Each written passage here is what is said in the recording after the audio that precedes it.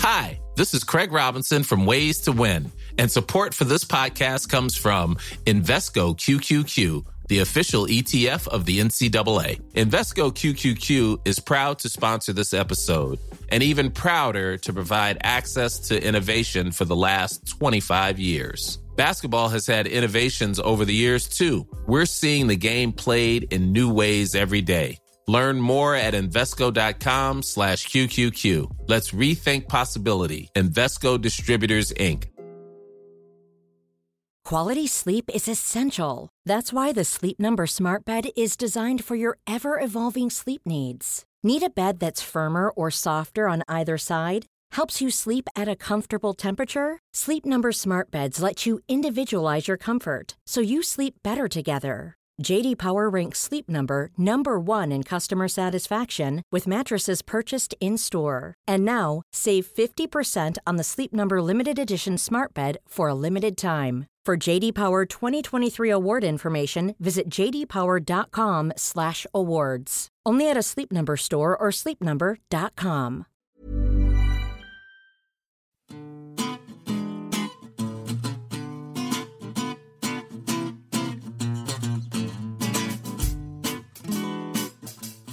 Hello, I'm Stephen. And I'm Anoush. Yes, Helen is on holiday, but in an exciting jam-packed episode, we've got Labour's Brexit policy.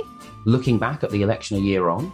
And Crumbling Britain, are potholes political? And keep an eye out, or an ear out, at the end of the programme for a special snippet of our culture podcast, The Back Half.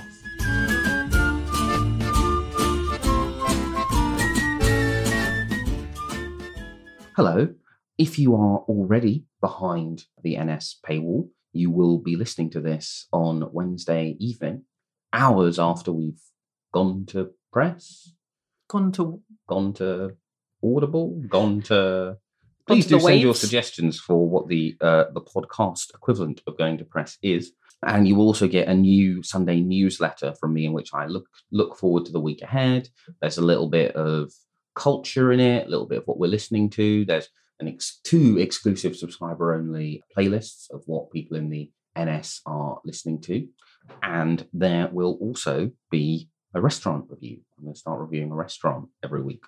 And also, because I want to get out of London for this, if you live not in London, I'm sorry. But also do recommend places I should go. It's a really fun thing. And of course, you also get everything on the website, the magazine, in advance of it hitting newsstands on Wednesday evening. And if you go to newstatesman.com/NS subscribers on Wednesday evening, you will get the early episode there. If you are not a subscriber and you go to that address, I assume a pop-up will appear going, "Oi, mate, what you doing?" And if you click on it to sign up, then our clever software will know that you've signed up to listen to the New Statesman podcast, and I will be able to buy a gold jacuzzi. So you should do that. On the subject of gold jacuzzis, I don't know how this EEA segue is going to work. I have not thought this through. But on the subject of gold jacuzzis, something we would all like, but we're not going to have, is Britain going into the You saved it. What a segue. into the European Economic Area. So could you just briefly go through what is happening next Tuesday in the House of Commons and what Labour's new amendment/position is? Yeah, sure. So we're going to see the sort of crunch votes on the withdrawal bill. And obviously we've had the House of Lords amendments that have defeated the government and are now going back to the Commons for the MPs to vote on them.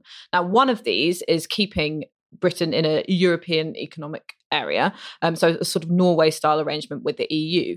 All the Remainers among MPs and others are very enthusiastic about this option, but it doesn't look like there's a majority in the Commons to pass it. So there's a lot of Labour MPs who are angry with their leadership for not backing this option and making it Labour's policy and trying to defeat the government on this in the Commons. Instead, the Labour front bench has just announced a new amendment keeping Britain in the European Union's internal market, but not going so far as the Lords Amendment to keep the UK in the EEA. That's where we're at. Lots of people are saying this, it looks like Labour's completely softened its Brexit stance, but you have a different interpretation of what this move means, don't you, Stephen? Yes, I mean, if you want to understand some of the policy undercurrents, you should read the IPPR's shared market report, which this bears, it's not its own influence, but this very much does bear the imprint of that report. So it's two things. It's a change of emphasis, but it actually really reiterates Labour's existing position, which is full tariff-free, frictionless access with rule sharing and within the rules-based architecture. There are specific opt-outs Labour wants from the European Court of Justice, which are part of why they don't want to be why the leadership doesn't want to be in the EEA. All right, there are basically three. Oh, it's that moment on a podcast when I commit to a numbered list. Oh, 3 objections the leader's office has. The first, there are specific things about they don't want to be a rule taker, not a rule maker. Now, one of the things I am reluctantly forced to agree with both Theresa May and the leader's office about is that they are right, A, in terms of the referendum, but B, in terms of the United Kingdom's sense of itself. Politico's Jack Blanchard, author of Westminster's second best morning email. I mean, actually, who am I kidding? It's so good. But mine is better and you should subscribe. But it did this great in conversation with the Norwegian Prime Minister. And she basically said, well, yeah, it's frustrating not being at the top table with negotiations, but you've got to put businesses and family first. Now, I agree with that sentiment, but ultimately for the United Kingdom as a polity to be able to accept that long term, that would require a very profound and radical shift, both in how British politicians see Britain in the world and also how British voters see Britain in the world. And I think maybe one of those things might happen, but I think it's highly unlikely that both of those things will happen. The second problem is freedom of movement. Now, obviously, no one in Jeremy Corbyn's office or indeed that core four of John Trickett, John McDonnell and Diane Abbott is particularly fussed by the free movement of people. However, they are all aware that opposition to free movement of people was a key part of the referendum. And you can't be in the EEA and have the free and be out of the free movement of people. So from that perspective, it's nothing doing.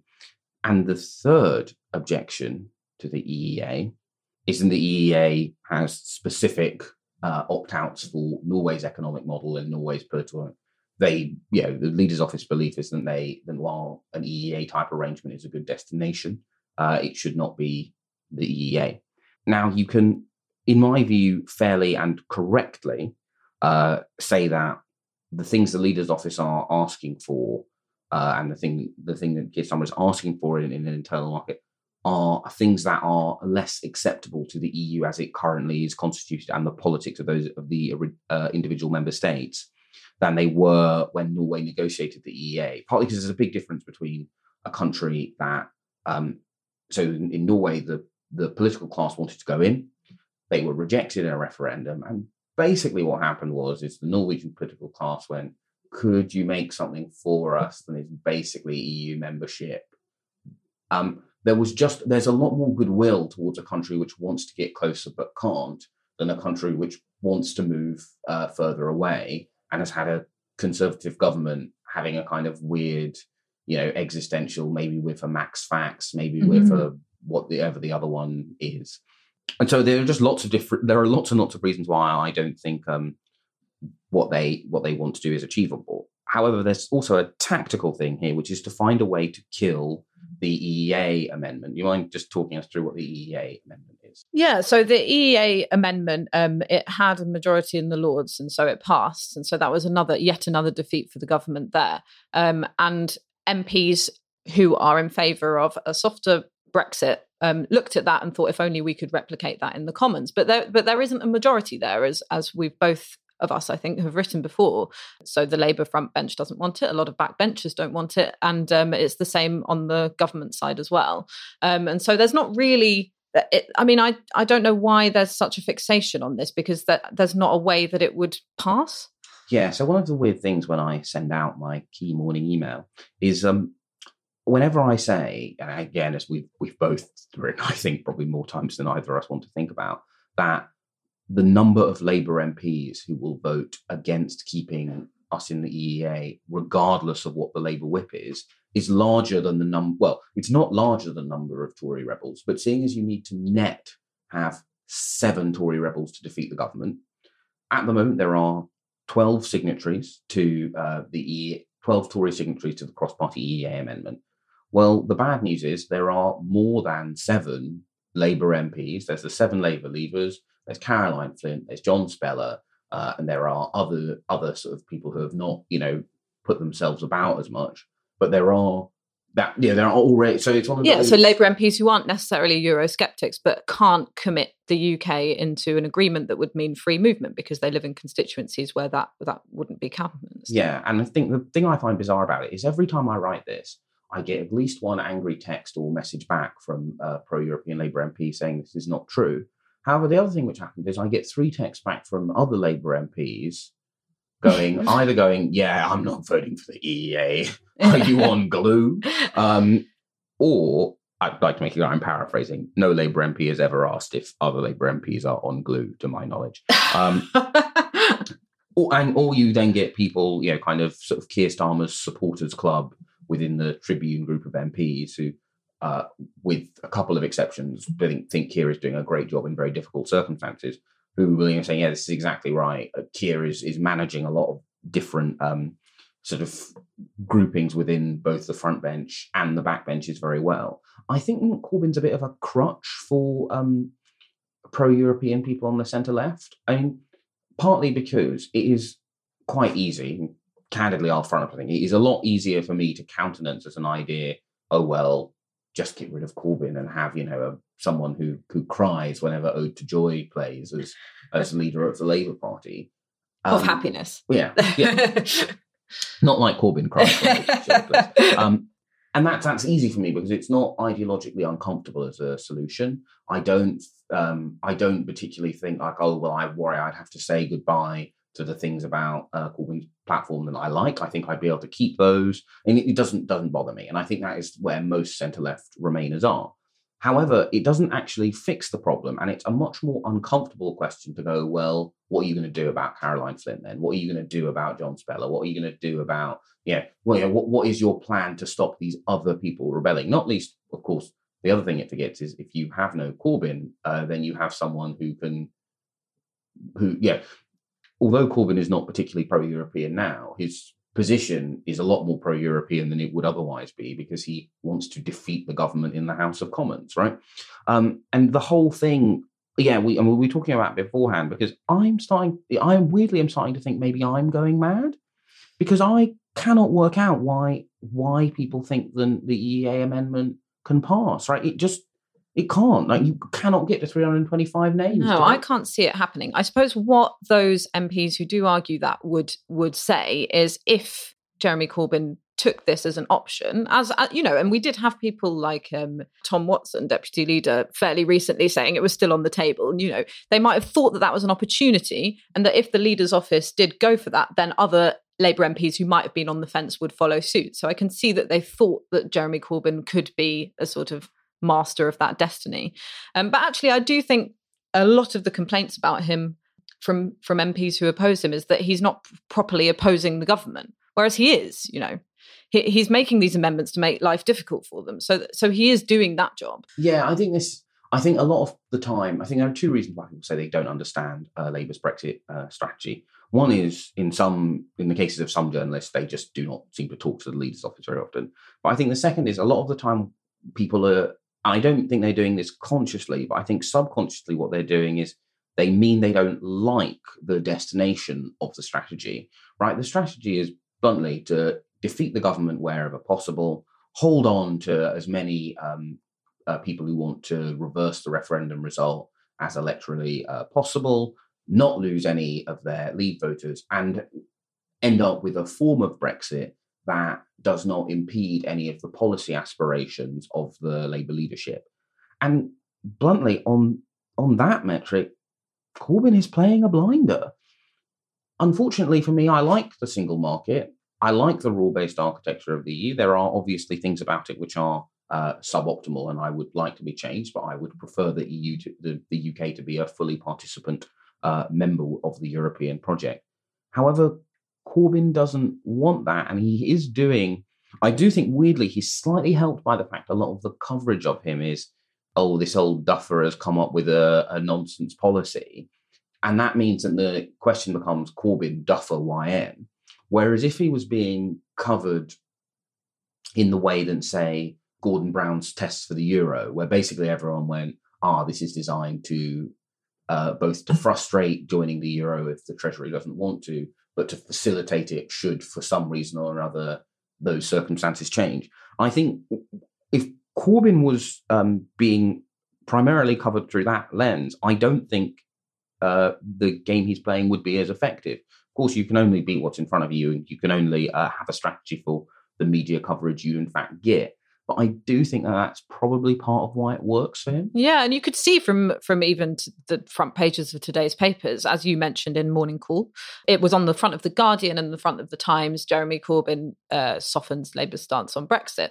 Whereas it wasn't on the front of any of the other papers that might be more antagonistic towards that position. So clearly, you know, the voters who want to see Jeremy Corbyn as more Europhile than he is, see those headlines, and then the others don't really see what he's doing. Or, like you say, they hear, oh, Europe thinks that this is a nonsense, and you're just trying to have your cake and eat it, which they think all of our politicians are doing anyway. Yeah, and I think one of the question I do have about it, right, is it feels to me likely Labour will successfully defeat the government on the meaningful vote amendment, which is to have, so obviously at the moment there's a commitment to a meaningful vote, but the meaningful vote as it's currently existed is actually a pretty meaningless vote. Yeah, the meaningful vote commitment is a meaningless commitment. Yeah, because at the moment the meaningful vote, basically the government can go our deal or the cliff, which is obviously not a meaningful decision. The meaningful vote amendment, and I think on the whole Keir Starmer's done a very good job in what's actually quite a difficult job, but the meaningful vote amendment is a little bit Keir Starmer realising that he cocked up pretty badly with the meaningful vote, and Labour effectively going back like Control Z to make it an actually meaningful vote, which means the government can't go, which is it, the deal or the cliff? Yeah. So I think that has a very good chance of coming off. I think that will come off for them, and I think the customs union will come off for them. And it is very easy to see a situation where, as a result of those votes, we end up in another election situation. Now, the question I then have for the Labour Party is, one, whether or not this clever internal market fudge, which has the joy of being something that caps the number of EEA rebels of that core 50 of people who slightly unfairly, because of the actions of one or two people in that group, Chris Leslie, John Woodcock, have become seen as just difficult customers. It caps that rebellion at 50. However, and it's something which, if you're Caroline Flint or John Mann, you can broadly say you're into as well, right? It unites the various tribes of the PLP. Can it unite the various tribes of the PLP in an early election? Well, that's a lot more difficult. And what does it actually mean in practice if, let's say we do have an election in November 2018, Labour gains 15 more seats, Lib Dems gain 6 more seats. By the way, I'm talking about Labour gains in England, and then the SNP maybe lose another 6 seats to various parties. Well, weirdly, at that point, I think the leadership has a problem in that they don't want the EEA, but given the time will be running out, I think they will, at that point, probably have to go, the government's messed it up. Here's an off-the-shelf model. I hear the EEA is lovely at this time of year. So the question I sort of still have, and I think the more interesting one than, why isn't he trying to win a vote? He doesn't want to win and he can't win, is rather like Keir Starmer's 6 tests, which were a brilliant form of words to get them through one crisis, but have now become this albatross because the 6 tests don't mean anything, is what happens if the gambit to force an early election works? Yeah, because you can't go into an election with this fudge. Yeah. It just would break down. And also, I think it will have been proved when they put this amendment to Parliament, because there's no Tories who are going to vote with this Labour amendment. It's going to be proved to have been a sort of nonsense, isn't it? By the time of another election. Yeah, I don't know. I think the thing is that Labour have got the advantage of two very strong brands that they're leveraging on this. The first is the overall Labour Party brand, which is, nice but a bit soft, which means that actually, although it rightly annoys any EU wonk, regardless of whether or not they are a pro or anti-EU wonk, that they are basically going, you know what would be like? Tory position, but nicer. That is a sensible place for a Labour opposition to be, because people believe that about the Labour Party. The second thing is because for most Remainers, I think Remain is actually about social liberalism, openness, yada, yada, yada, all of which are things that to most social liberals Corbyn has in spades. Mm-hmm. And so they are successfully leveraging the success of their leader's brand and the success of the party brand to have this cake and eat it position.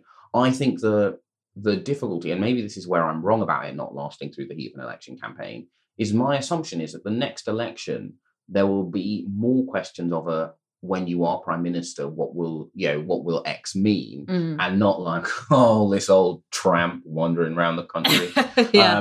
He'll be treated, unlike the previous election, he'll be treated more as a potential prime minister. Yeah, and that does make it harder to leverage the strength of the Labour brand in the way that they're doing very effectively now. But the thing is, I say that will happen, but weirdly, I feel like people aren't taking Corbyn seriously yet, which was one of the things I did kind of think would happen after the June 2017 election, but it doesn't actually feel to me like that is happening. Am I being unfair? No, I mean, we'll come to that in our You Ask Us segment, which will be looking back at that election. But I do agree with you. I think that even the fact that we've had this whole conversation about why Jeremy Corbyn isn't backing the UK to be in the EEA, even that suggests that there's a level of not taking what he believes and how he does politics seriously. Quality sleep is essential. That's why the Sleep Number Smart Bed is designed for your ever-evolving sleep needs. Need a bed that's firmer or softer on either side? Helps you sleep at a comfortable temperature? Sleep Number Smart Beds let you individualize your comfort, so you sleep better together. J.D. Power ranks Sleep Number number 1 in customer satisfaction with mattresses purchased in-store. And now, save 50% on the Sleep Number Limited Edition Smart Bed for a limited time. For J.D. Power 2023 award information, visit jdpower.com/awards. Only at a Sleep Number store or sleepnumber.com.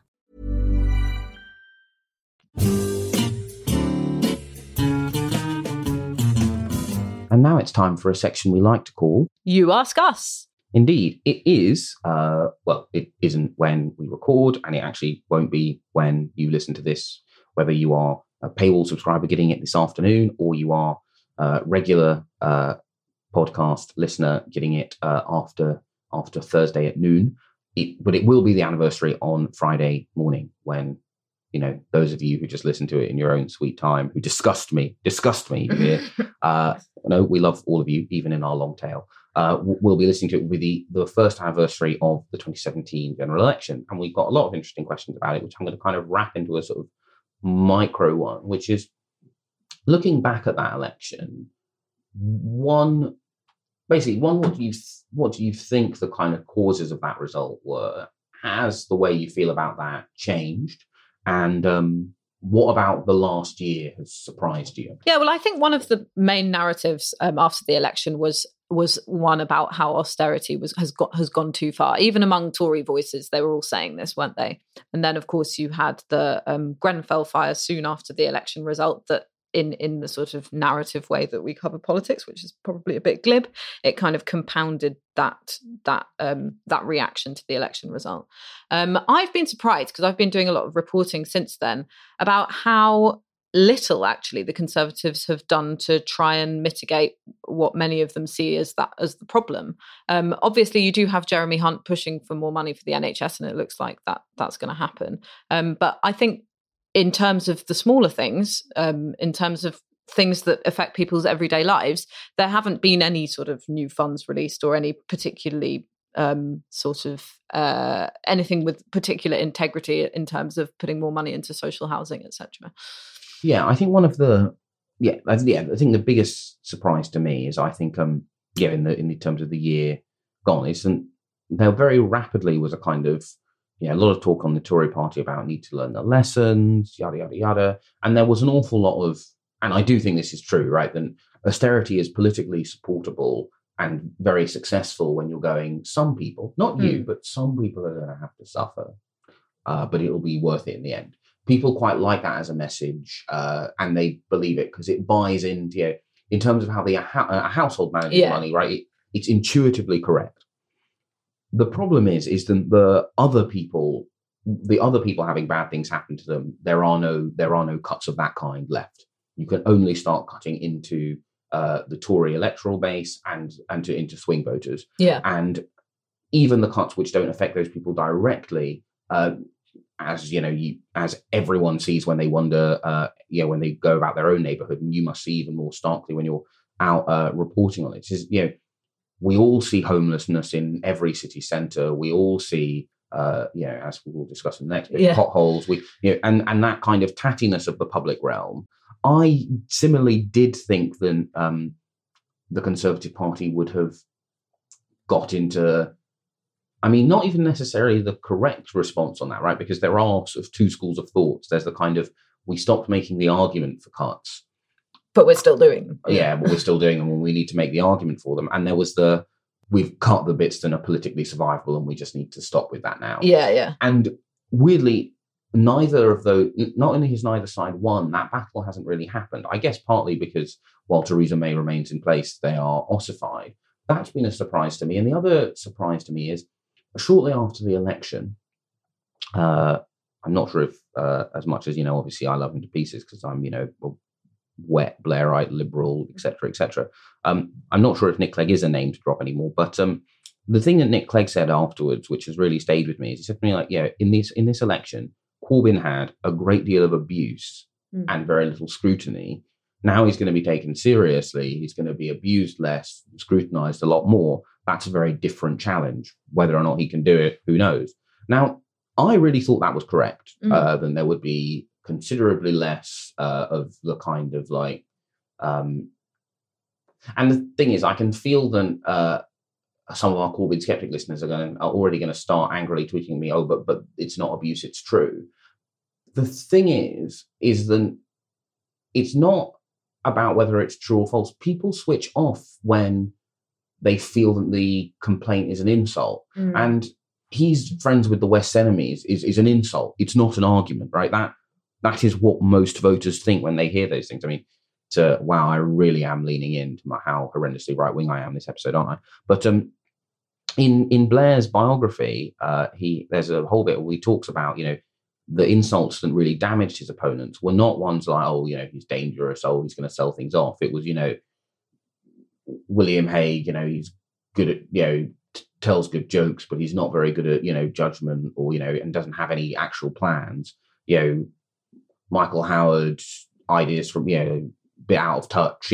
Like those smaller criticisms that don't feel like the kind of thing a political partisan would say are just a lot more damaging. But weirdly, that hasn't happened. People still do cover Corbyn. And then, of course, there is just the straightforward abuse of covering him like he's kind of some weird duffer who floats around not knowing what he's doing. I don't know if you saw the Tracy Ullman sketch. Oh, yeah. Now, I think in a weird thing, the rancid racism that provoked in some quarters has weirdly rescued the fact that the show was appalling. Because I feel that a lot of the reviews afterwards, people felt a lot more inclined. You couldn't go, it was awful, because you had to go, for understandable reasons, look at these abhorrent responses to it. But it is completely wrong to see Corbyn as a man who is ashamed of his historical association, ashamed of the people he's allied with. He has an incredible fealty and loyalty to the people he's allied with, which is why he doesn't want to abandon them or let go of things. He has an incredible sense of personal loyalty.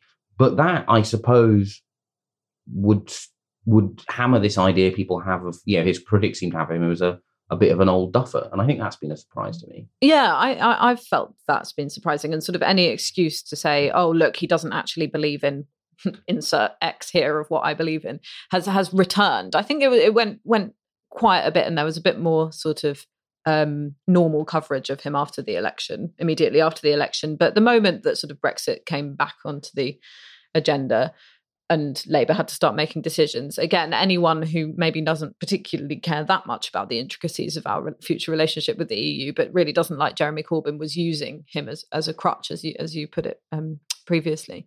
And so I've been surprised that it's slipped into that kind of coverage so quickly again. What's your sort of provisional hypothesis about what happened in June last year? Oh, that's a good question.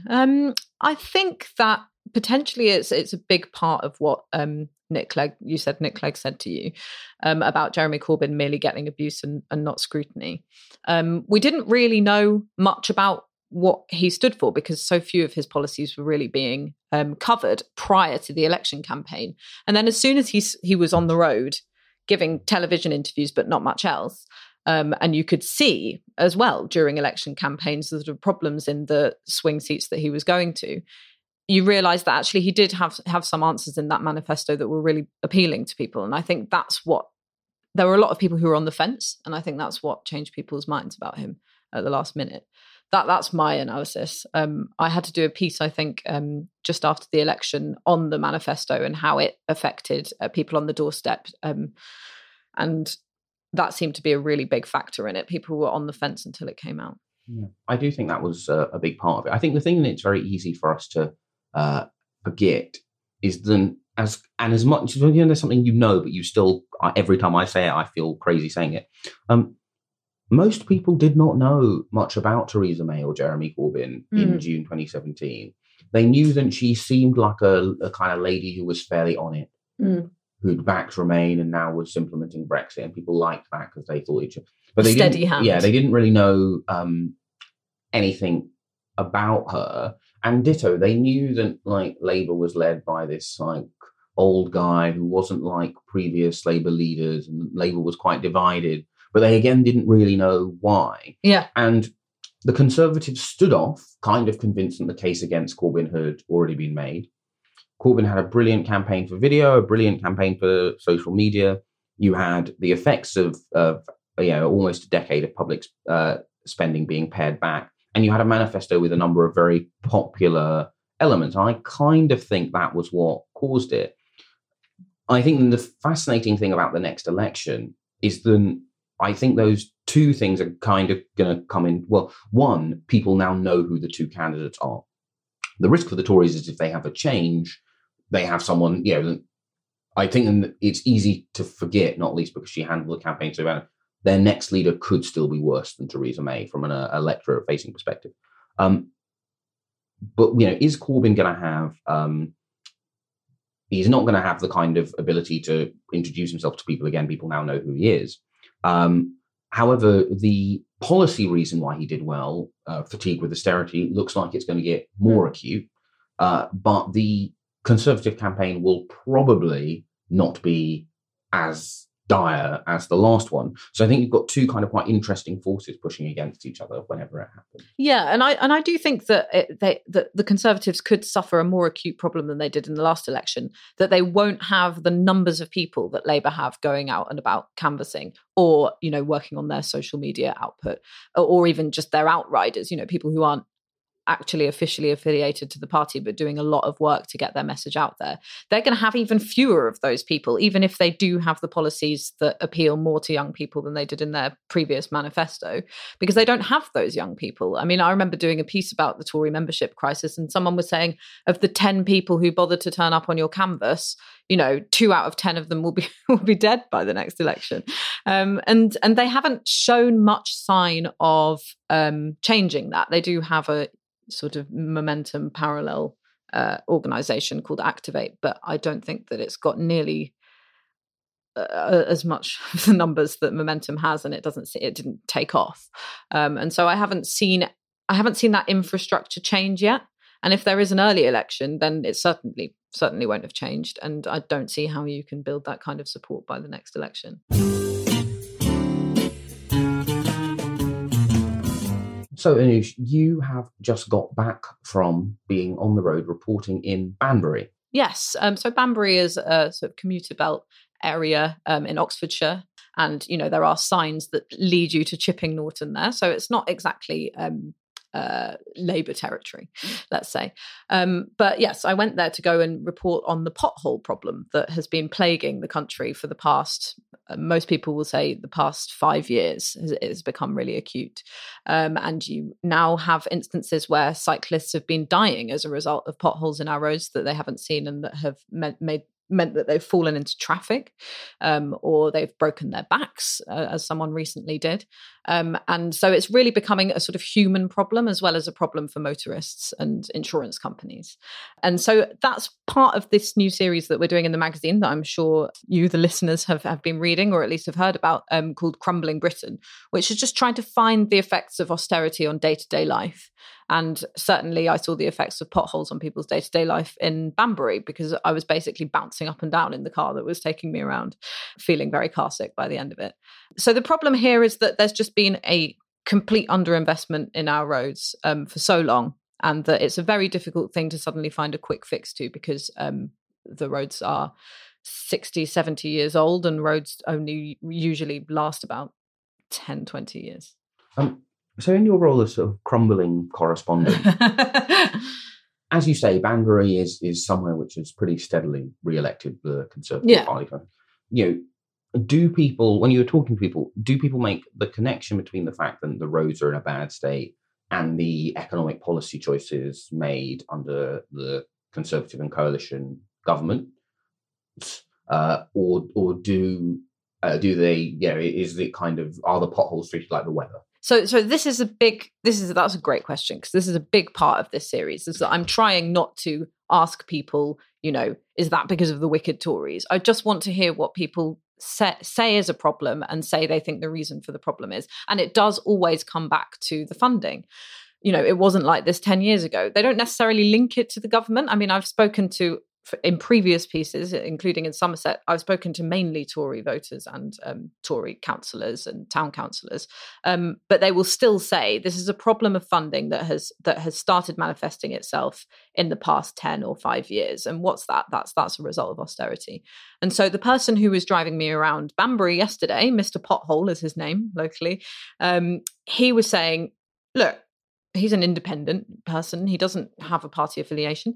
He was saying, look, potholes aren't political. They just need to be fixed. But then as we continued our conversation, it became increasingly clear that not only was it a lack of government funding to local councils that was causing this problem, which, you know, has gone massively down under the Conservatives and the coalition previously, but it's also a result of private money coming into our road upkeep. So councils will hire contractors, and the contractors won't have enough people supervising what they do. And of course, it's all about the bottom line for them rather than public service. And so those two things are actually quite sort of left-wing arguments, but they're not given by left-wing people.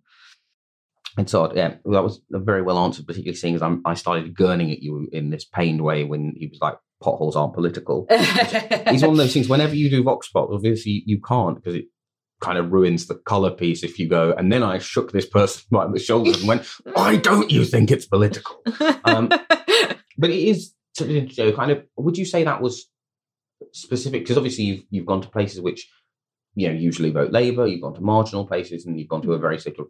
Would you say that that was a commonality across all of those trips, or was that more specific to Banbury? I think it's a commonality from the trips that I've done, but let's not forget that I've been to mainly sort of conservative or swing areas so far. You know, when I've been to places like Wigan for a long time ago for previous on the road pieces before the 2015 election, I think it was, there is a bit more of a party political sort of party loyalty sense in those kind of safe Labour seats, I think. I don't know if you've found the same thing when you've been out. Yeah, no, I think that is definitely something I have encountered. I'm really fascinated as to, I do occasionally have this thing where you leave somewhere and you think, gosh, if I had X million pounds of grant money to give to an academic, I would like them. Yeah, the thing I would like someone to do a proper study of is because now in some cases, Liverpool feels to me the sort of most obvious example. You have a very strong civic culture and political awareness that you do not have, I think it's fair to say, in basically any other city in the UK. But the thing you have anywhere where you have a Labour council, then, you know, you see when you see it in posters, I see it in my own area, is you have a council which is mostly explicitly going, we are having to do this because the government is cutting our funding, right? Every time Hackney Council wants to build housing, which I mean, it partly, of course, does because it has to justify why it's housing kind of such a small number of affordable units. But they kind of start with we aren't allowed to borrow. The government has cut out our funding by X amount since 2010. As a result, this new development and this new school will have to be funded by private sector housing.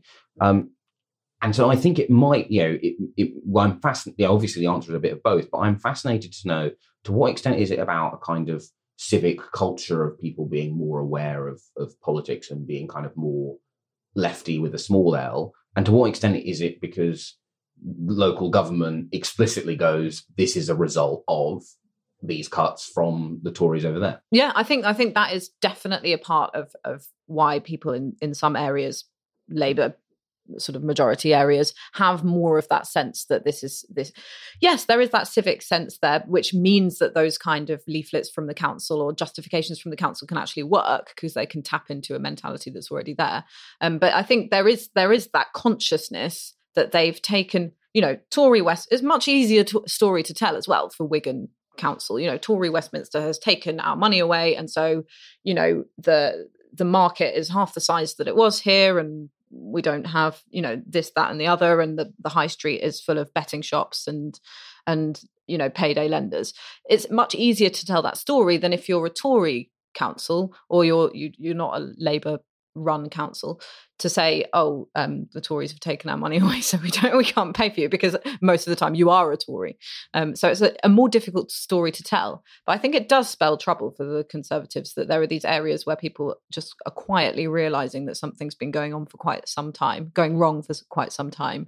And even if they're not necessarily, your classic anti-austerity activists, they are anti-austerity, and they're experiencing it at the front line.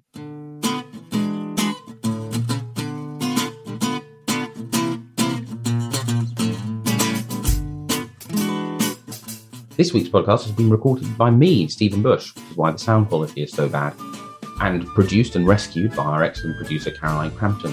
Our music is Devil by the Devil, licensed under Creative Commons, and if you keep listening after the credits, you'll get to hear a special snippet of our culture podcast, The Back Half. Hello, I'm Tom Gatty. And I'm Kate Mossman, and you're about to hear a clip from The Back Half, the New Statesman's culture podcast, every fortnight. Search iTunes for The Back Half or go online, acast.com/The Back Half. See you there. So, Kate, our non-anniversary this week, 18 years ago. Is it 18 years? Yeah, 18 years ago this week, what happened? Gladiator hit the screens. This is not a non-specific, non-important cultural event, because this was a huge cultural event. Although, having said that, when I told Claire, my wife, that we were doing Gladiator, she was like, oh, great, can't wait. And then it emerged that she thought I was talking about Gladiators. That's true. The TV series. Well, we could do that another week. And that prefigured Gladiator, didn't it? We went, my entire floor at university went to see this at the Odeon, Tottenham Court Road. It was the first time I laid eyes on Joaquin Phoenix as the Elvis-resembling, snivelling, incestuous, sadistic Commodus, the emperor who was thought to have brought about the fall of Rome, or begun the fall of Rome. I found out that Jack Gleeson modelled Joffrey in Game of Thrones on Joaquin Phoenix's. That makes total sense, yeah.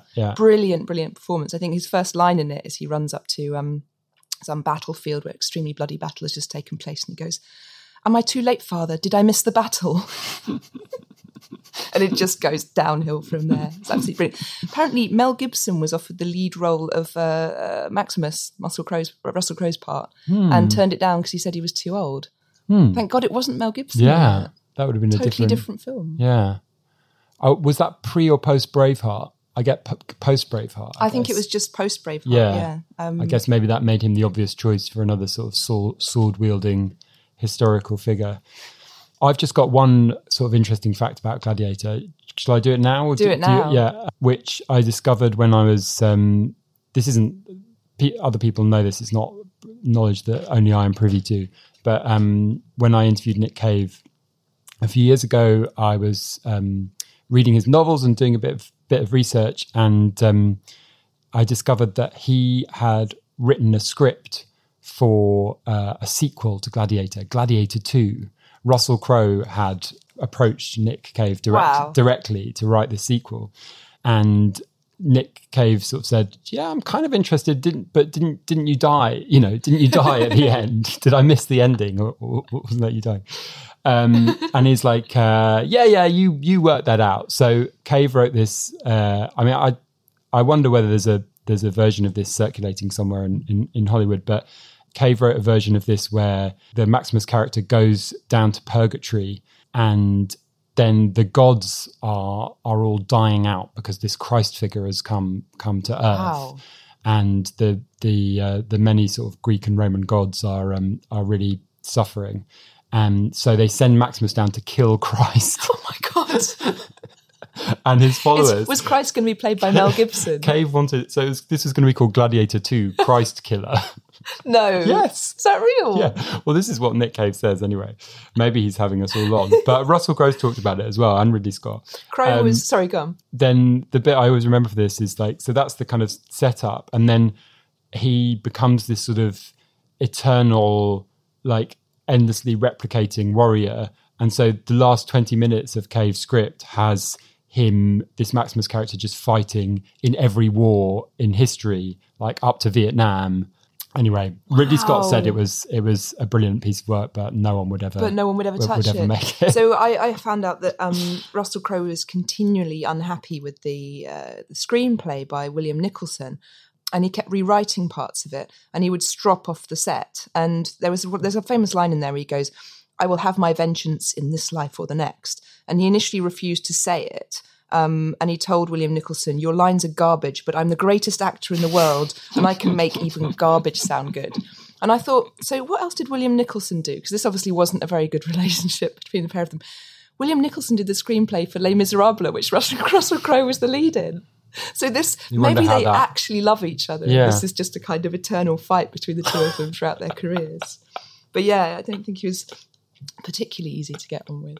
I just want to watch it again now, but it's long, and I think that now that I'm in the age of 2 screening or 3 screening, I'm not sure if I could focus for the entire time. You could focus. It's I rewatched the ending, I have to say, which is his death scene, where it kind of goes into this sort of Instagram filter world, of the ancient, a lot of blue filter wheat fields of Elysium, where he goes and meets his wife and children. I think it invented the slow motion battle as well. Did it? Yeah, like the opening battle scene is in a field in Surrey that was set for deforestation, and Surrey Council were just like, you can burn it if you want. So they just slashed it and burned it. And for some reason it became blurry, so they then turned it into slow motion, but it was an accident or something. And then you just see that everywhere now, and you see they also thought, and I've heard some rock star say this the other day, that the Colosseum was too small. So that's why they CGI'd it. They were disappointed by this puny little Colosseum. I'll tell you where you saw that. Where was that? You saw it in a review that we published in the New Statesman magazine, which we both work on, of the memoir of You-God of the Wu-Tang Clan. There's one bit where he goes to the Colosseum, and he just writes about how disappointing it was. He thought it was going to be massive, but it was more like a little league stadium. Well, he's not the only one, because Ridley Scott was disappointed. So that's why they built this massive one. And to this day, people who go to see the Colosseum are disappointed because they've seen Gladiator. They think it's going to look like that. Yeah, and he specifically referenced Gladiator. He's like, I was on this Hollywood idea of what the Colosseum looked like. So it's done a lot of damage. Lies. It's just post-truth began with Gladiator in May 2000. But I think we're probably both going to go away and rewatch it. We had the soundtrack on CD. Hans Zimmer, yeah. It's a good working soundtrack, actually. We often talk about working music, but Claire works. Because it's sort of shapeless singing as well, isn't it? It's Happy non-anniversary at Gladiator. Hey, it's Danny Pellegrino from Everything Iconic. Ready to upgrade your style game without blowing your budget? Check out Quince. They've got all the good stuff, shirts and polos, activewear, and fine leather goods, all at 50 to 80% less than other high-end brands. And the best part? They're all about safe, ethical, and responsible manufacturing. Get that luxury vibe without the luxury price tag. Hit up quince.com/upgrade for free shipping and 365-day returns on your next order. That's quince.com/upgrade. Hi, I'm Daniel, founder of Pretty Litter. Cats and cat owners deserve better than any old-fashioned litter. That's why I teamed up with scientists and veterinarians to create Pretty Litter. Its innovative crystal formula has superior odor control and weighs up to 80% less than clay litter. Pretty Litter even monitors health by changing colors to help detect early signs of potential illness. It's the world's smartest kitty litter. Go to prettylitter.com and use code ACAST for 20% off your first order and a free cat toy. Terms and conditions apply. See site for details.